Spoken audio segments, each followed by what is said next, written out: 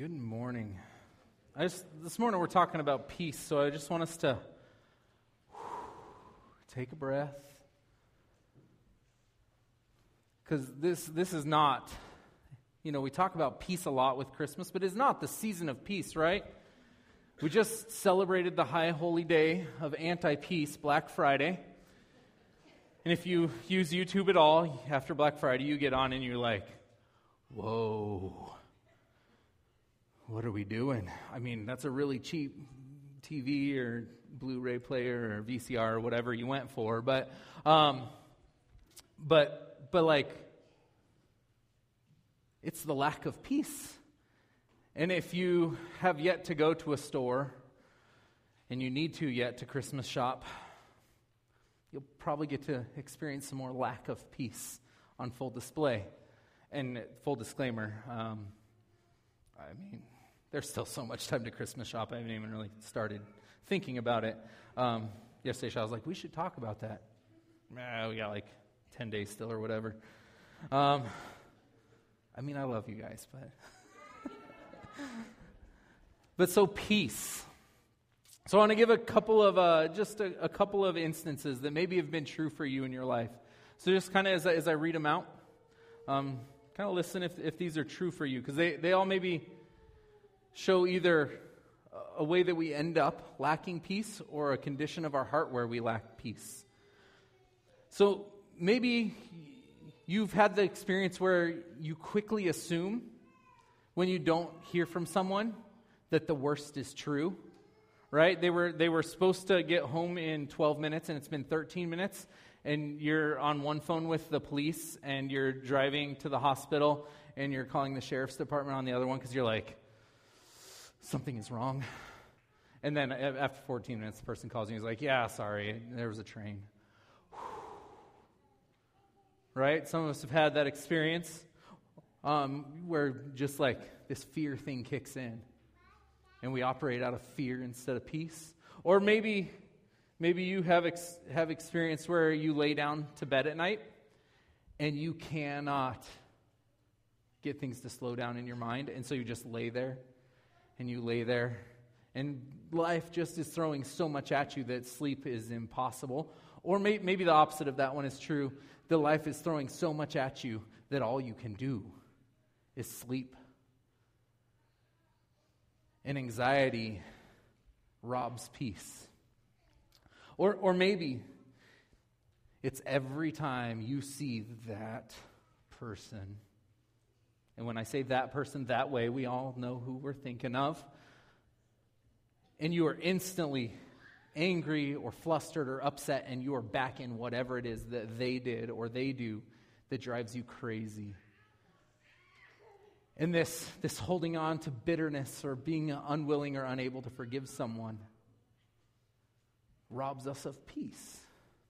And so I think we can have lots of experiences in this life that rob us of this peace that we talk about in the Christmas season, in the Advent season.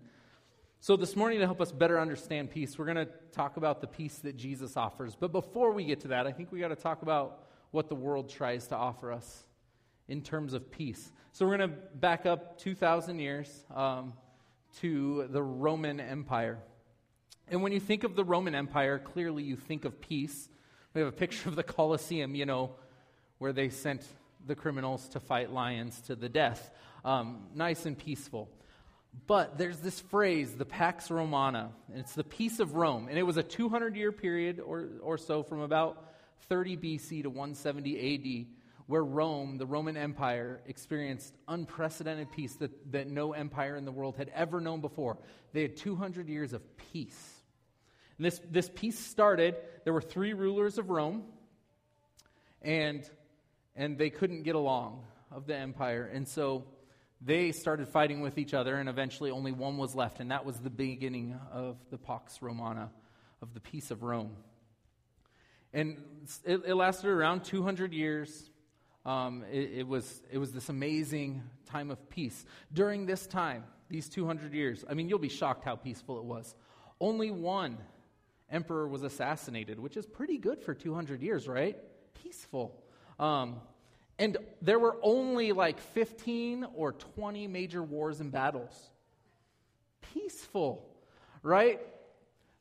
And the reason this is how it worked is that the most peaceful superpower that the world had known was still experiencing some sort of war every 10 or 15 years, was that the way the Romans understood peace was super broken. They didn't understand peace as the lack of conflict or the absence of war, but peace is what existed when all your opponents had been so crushed and demolished that they lost the will to resist. So think like the Roman Empire's idea of peace was like when it had squashed every bug under its thumb and there was no bugs left to squash, they had peace. And any time, all these little wars and battles that happened during this 200-year Pax Romana were times where like a bug realized it was still wanted like some freedom. And so a people group that had been conquered would kind of rise up and try and fight back. And the Roman Empire would come and squash them. And there was no other superpower that was able to kind of stand up to them. But, there'd be little border skirmishes here and there, somebody that tried to invade, and they would go and they would squash it.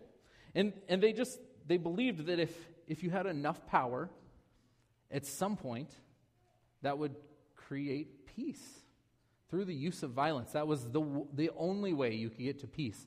And so we talk about that as the myth of redemptive violence. And they actually had a holiday that helped them celebrate this. It was called Sol Invictus. And this is a picture of a coin with the sun god of the Roman Empire. Sol Invictus means the unconquered sun, S-U-N, sun, the unconquered sun. And he's the patron god of the soldiers. And so there was festivals and idol worship. And the whole idea was celebrating the might of Rome, that Rome had the ability to get rid of any resistance and create peace. And so they instituted this sun god worship of Sol Invictus to celebrate their military might and power, and that no one in the world could stand up to them. And now we know the eventual story, right? Because it's 2,000 years later, and none of us hail Caesar. Because the Roman Empire, somebody else got strong enough to challenge it, and it broke from within. Because even if you find some sort of peace through violence, the problem is people are still there, and we hunger and thirst for power and violence. And so it comes up and again and again and again. And we're still, 2,000 years later, stuck in this cycle of using power and violence to try and bring peace. And it doesn't work. But maybe we've discovered some other options in our culture of finding peace.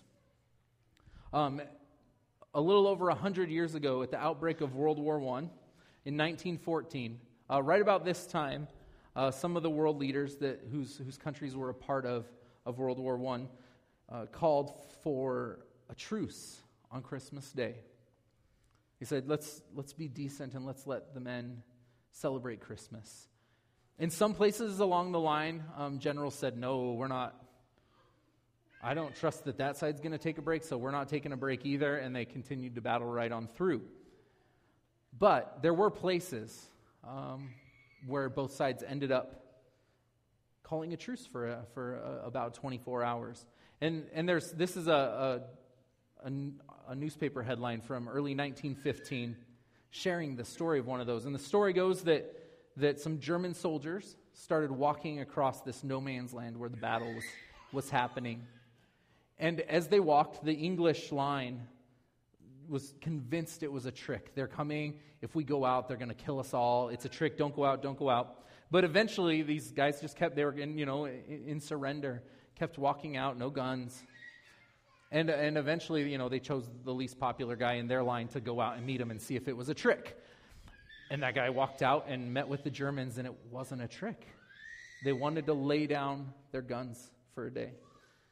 And so the story goes that night, as the men were in their trenches, you could hear German Christmas carols being sung. And when that Christmas carol ended, then you would hear an English Christmas carol sung back across, and they sang songs to each other. And then the next day, they traded food and shared food with one another. They played a game of soccer. Like, pretty idyllic in the middle of a battle zone. Unfortunately, December 26th came. And rather than recognize that, like, we could keep doing this thing where, like, we play soccer together, they picked up their guns and started shooting each other again. And if that isn't a perfect picture of how the world often tries to go about creating peace, I don't know what is. Because they had some amount of peace. They were okay on the field one day, and then the next day they picked up guns again. And that's not the way it's supposed to be. Or maybe we like to think ourselves like, yeah, but we don't do that massive trench warfare thing anymore. And so maybe we work pretty hard as consumers to purchase peace. And actually, we are fairly often sold the idea of peace. We have a commercial here this morning that'll sell you some peace for the low, low price.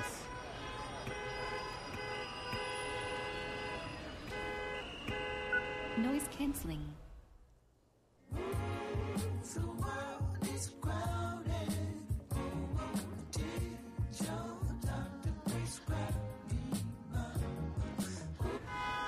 How long?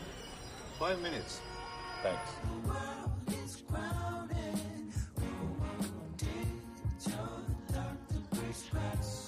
So maybe we don't want to participate in this whole redemptive violence thing. So we want to back away from violence. But we still want peace. And so the way we're going to get peace is by just getting rid of everything around us that bothers us. Noise-canceling headphones. The problem with noise-canceling headphones is that as hard as you try, you cannot live your whole life with them on, canceling out all the noise, right? At some point, his ride's going to end, and he's going to get out, and he's going to step onto the sidewalk, or he's going to go into a meeting, and the headphones have to come out, and then the chaos and the lack of peace comes rushing back in at that point. But we're sold this idea that we can buy peace if we can just make our world safe and manageable and just the things we like, and if we can keep everything else away, then we will have peace. But again, the same problem exists, is that we're still part of humanity, and we still have sin, and we will find ourselves without peace the second we quit pretending we're in a nice lagoon in the jungle and enter back into the chaos of life. So this morning, Kathy read from John 14, and I want to reread verse 27. It says, "Peace," this is Jesus talking, "peace I leave with you, my peace I give you. I do not give to you as the world gives." So Jesus gives peace differently. "Do not let your hearts be troubled, and do not be afraid." So a couple things in this verse about the way Jesus gives peace and what it means is that rather than having to conquer fear, like crush it, anything that we're afraid of, or drown everything we're afraid of or anxious about out, Jesus says, you just don't even have to be afraid anymore. When you begin to experience my peace, there's something more there. It also is that Jesus gives peace permanently. He says, I leave this peace with you. It's yours permanently. It's not situational. It's not only there when things are easy. I give it to you all the time for all situations. It is with you. So this word peace in John 14, it's a lot like the Old Testament word shalom. The Greek word is irene. And it means the tranquil state of a soul assured of its salvation through Christ. So it's an interior thing that we know who we are in Christ, that we are assured and sure of who we are in Christ, is what it means to experience this peace. This is the peace that Jesus leaves. And it means that we fear nothing from God and we're content with our earthly lot of whatsoever sort that is. So it means that the external stuff isn't where we look for our peace. We begin to look for our peace with Christ and who we are in Christ. So Philippians 4, verses 4 through 9, says, "Rejoice in the Lord always. I will say it again, rejoice.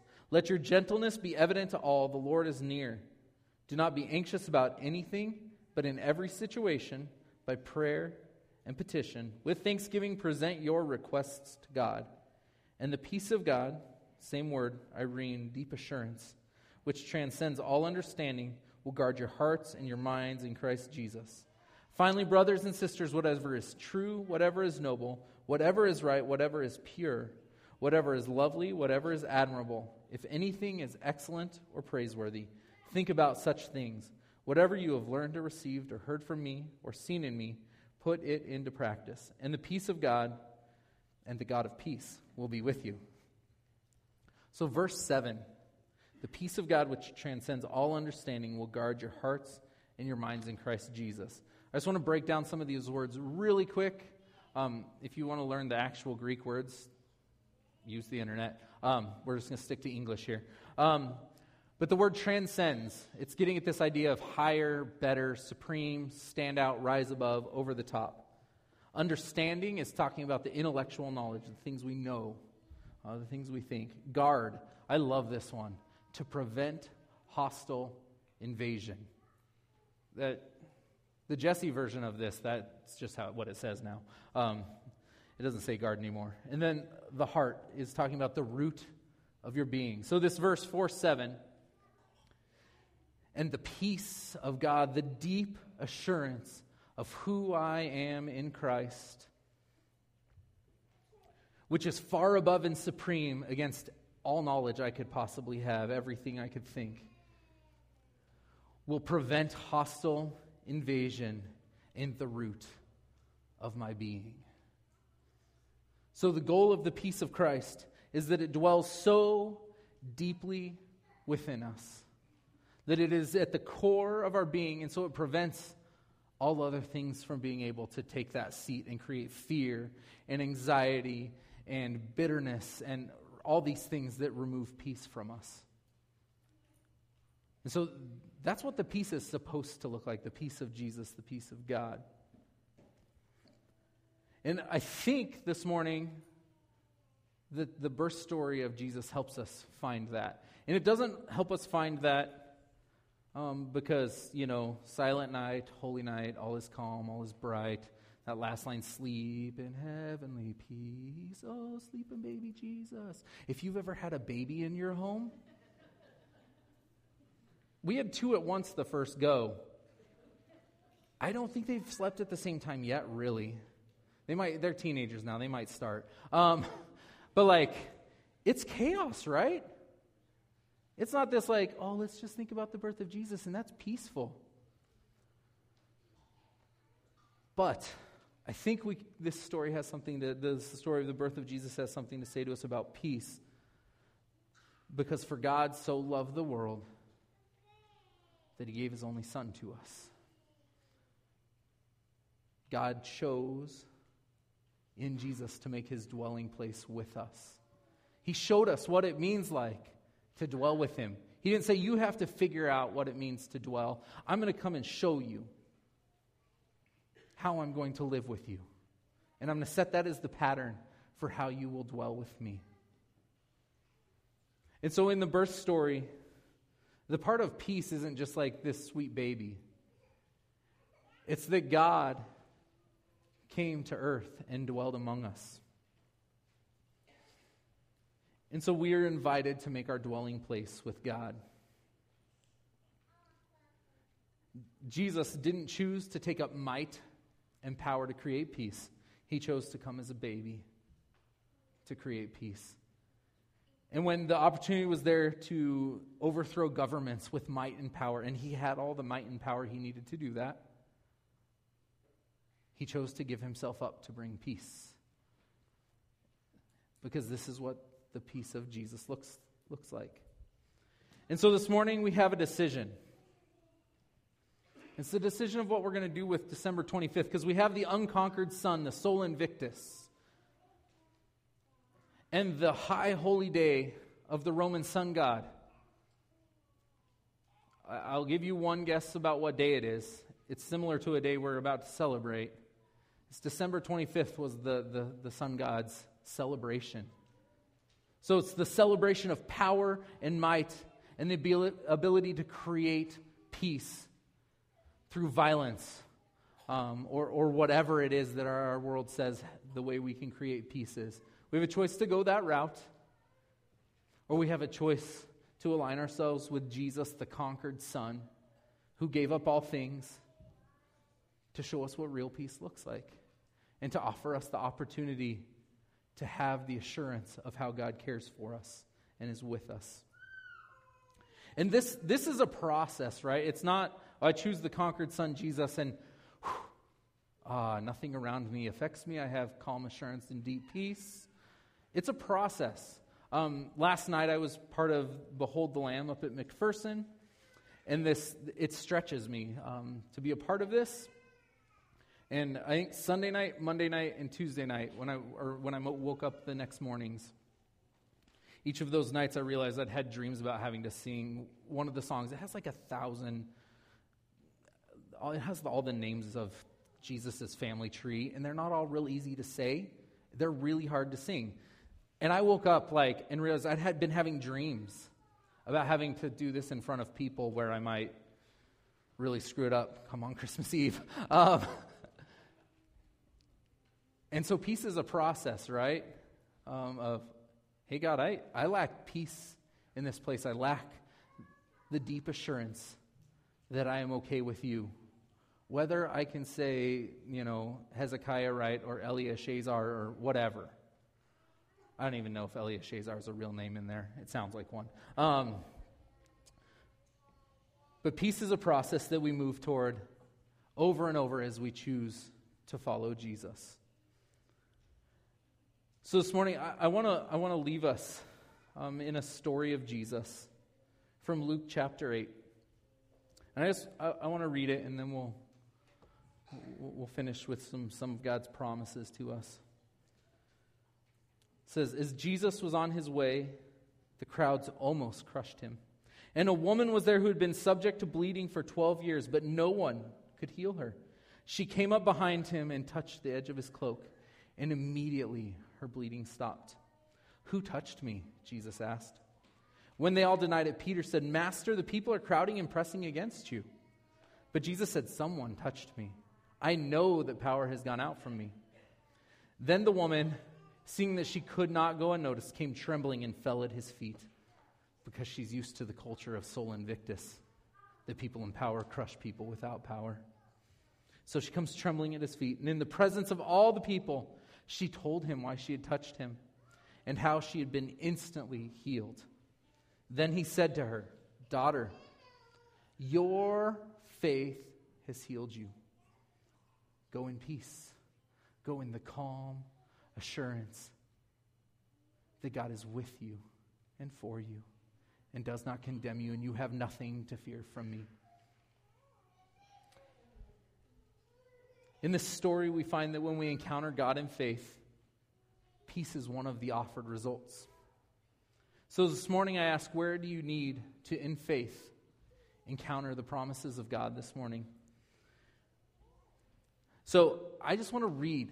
It's not all the promises because there's a lot of them, but I want to read a bunch of promises that God has for you this morning. And I would just kind of encourage you to prayerfully sit and listen to them and ask God, what in this place today? Where do I need to place my faith better in you? Where do I need to grab hold of these promises so I can learn to live in deep peace? And so if you're comfortable, I just invite you to close your eyes and just kind of open your hands as a sign, as a symbol of God, I want to receive from you this morning. I want to hear these promises, and I want to experience this deep peace that you offer. God will never leave you or forsake you. You are free in Christ. God loves you today as his child. If you ask for wisdom, God will provide it. God has a purpose and a plan for you today. Jesus will help you when you are tempted. You are a masterpiece of God's creation. You can freely approach God with confidence. Nothing in all creation can separate you from the love of Christ. In Jesus, God does not condemn you.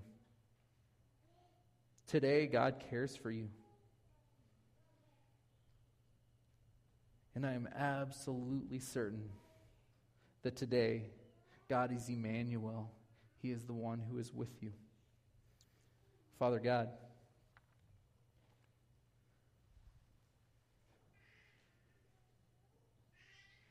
in a world that is chaotic, God, that operates out of lots of things that aren't peace, God, I pray that you would continually draw us near to you, God, that we would learn more and more each day what it means to dwell with you, to place ourselves, all our faith fully in you. And that as we do that, God, we would be people who go in peace and share the good news of great joy with all people. In your name we pray. Amen.